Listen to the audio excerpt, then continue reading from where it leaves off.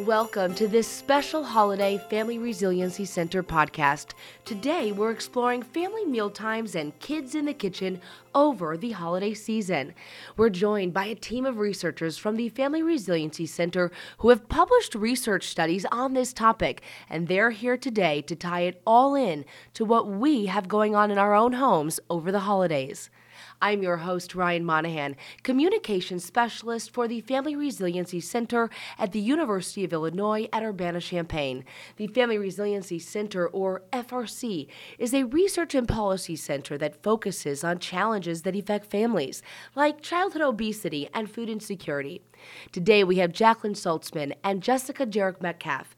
Both Jackie and Jessie have published research on today's topic, as well as our doctoral students studying communities, families, and child health. Thank you both so much for being here. We're here to talk about families and stress in the kitchen, and really it's one of the times of the year where it really can come to a tipping point in the kitchen and family meal times. There's lots of stressors, there's lots of kids home from school. What kind of comes to your mind when you think about families, family meal times, and people kind of coming together to celebrate a variety of holidays? You know, I think there are a couple of things that come to mind. The first one is chaos. You kind of mentioned this a little bit. We lose the routines we're used to throughout the rest of the year.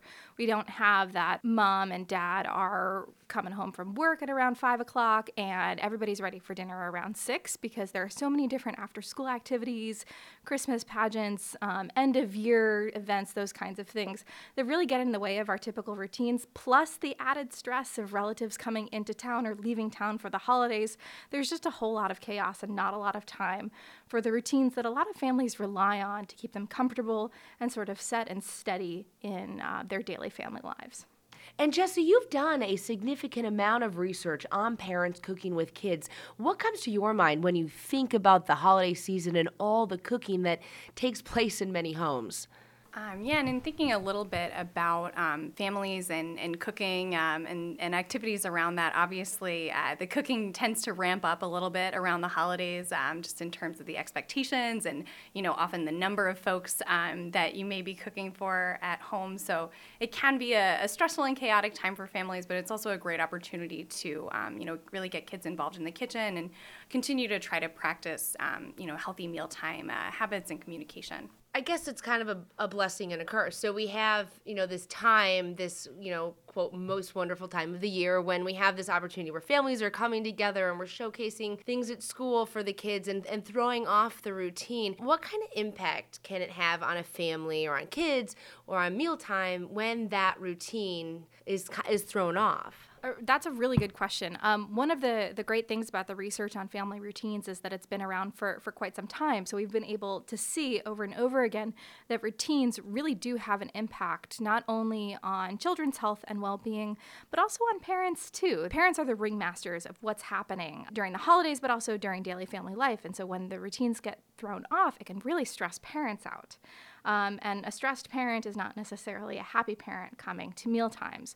One of the things that we've learned from recent research coming out of the Family Resiliency Center is that happier meal times are really good for children's health and well-being. We've seen that children who have more positive meal times actually eat more healthy food over time.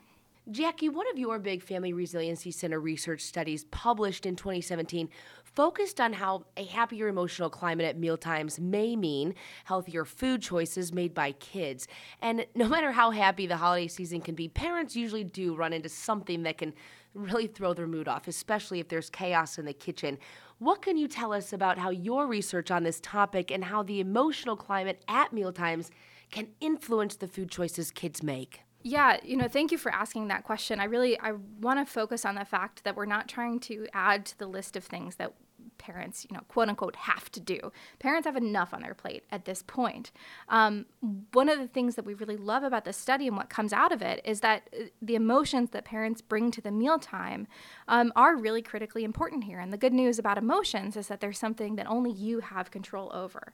So yes, work can be really stressful, but taking 5 minutes before dinner just to take a couple of deep breaths and really focus on why you're there and your goal of getting to know about your child's day, about getting to know about your partner's day, and just being together as a family can be really helpful. But in regards to how this emotional climate might be influencing healthy eating behaviors in kids, there are a couple of different ways this could be happening. The first and foremost to my mind is that if your child knows that it's going to be a happy meal time where they're going to get a chance to share about their day, where they're going to feel responded to, they're going to feel loved, these important things that we really hope meal times give our kids, it's going to be easier for them to make those healthful choices. They're not going to be stress eating.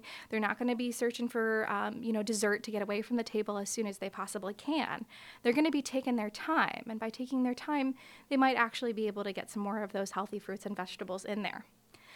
Another way this happens is by parents having more time with their kids, so being able to monitor a little bit about what your child is eating, encouraging, if your child is hungry for a second helping, encouraging the vegetable instead of the starch, those kinds of things can be helpful. So it's just really about having that extra time, and having that positive meal time it's going to be easier for your child and you to want to hang out and spend time together than it is if the mealtime was a little bit less positive.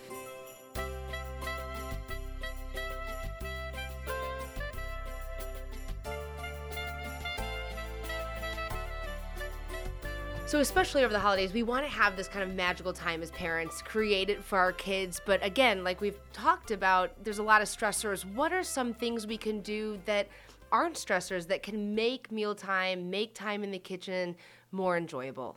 That is a really great question, and I'm really glad to say we have an answer, actually, and this one is validated by what we found in that study. We actually learned that parents who involve their children in food preparation, whether that's grocery shopping, meal planning, or cooking, those families actually have a more positive mealtime emotional climate than families where perhaps the child was not quite as involved in the food in the food environment. And so I think this says that bringing the kids into the kitchen, bringing children to the table, so to speak, and letting them have a say in what's happening, what's going on the table, is going to make them happier to be there and want to spend more time. Now, full disclosure, I'm a parent myself with 3 young kids, and I have a lot of mom friends. I've told them about these studies, and when I told them about these kids in the kitchen related studies, a few of them laughed and responded with something to the extent of, "What do you mean? I'm not supposed to throw my kid out of the kitchen when I'm making dinner?" Because I think that kind of is what happens a lot of the time. And of course, we here can respond with, well, that's not what research shows. Jessie, cooking with your kids has been one of your big research areas. Can you tell us what you found overall? Sure, absolutely. And, I definitely would acknowledge that this is something that can be really challenging for parents involving their kids in the kitchen. Often the feeling is that, they're just a little young and chaotic to actually be helpful, but there are some kind of more basic things that you can do even with kids who are younger, tasks that can kind of keep them busy but also can actually be helpful for you as you're cooking. Things like prepping vegetables, snapping the ends off of green beans, washing things, helping with measuring and stuff like that. But the benefits are definitely there for those parents who are able to get their kids involved in cooking. Kids who participate in cooking frequently overall have healthier diets. They also have stronger preferences for fruits and vegetables, and overall they're more confident in their ability to identify and select healthy foods and kind of eat them on their own without help from their parents. And just broadly speaking, skills that kids learn in the kitchen, no matter how young they kind of start to learn these skills, they're going to use them down the road. Hopefully everybody needs to eat. And when kids do make that transition and move out on their own and no longer live with their parents, these are really, really crucial skills and important tools for them to have in their toolkit in being able to feed themselves healthfully when they do kind of become more independent. And there's a lot of research that shows, it not only teaches them about food, but it enhances relationships with parents. And is there a self-esteem kind of building mechanism when it comes to cooking with your kids? Yeah, absolutely. Cooking is a really great activity, especially for kids who are kind of younger and they're sort of getting their footing. Cooking is great because they're, there isn't one exact right way to do things. There's always a lot of flexibility involved and kind of ability for kids to involve creativity and other kind of skills that are really important for developing at that younger age. And there definitely is an element of self-confidence and self-esteem that comes from, producing a meal from scratch, even with help from parents, where kids really do feel a lot of pride in that. There's a tangible product that they come out with, and it's yummy, and they're excited. And by cooking that food, maybe they learn to make spaghetti or something, they know that they'll be able to do that again in the future. So there's a level of kind of confidence and self-esteem and accomplishment that comes with cooking with your kids.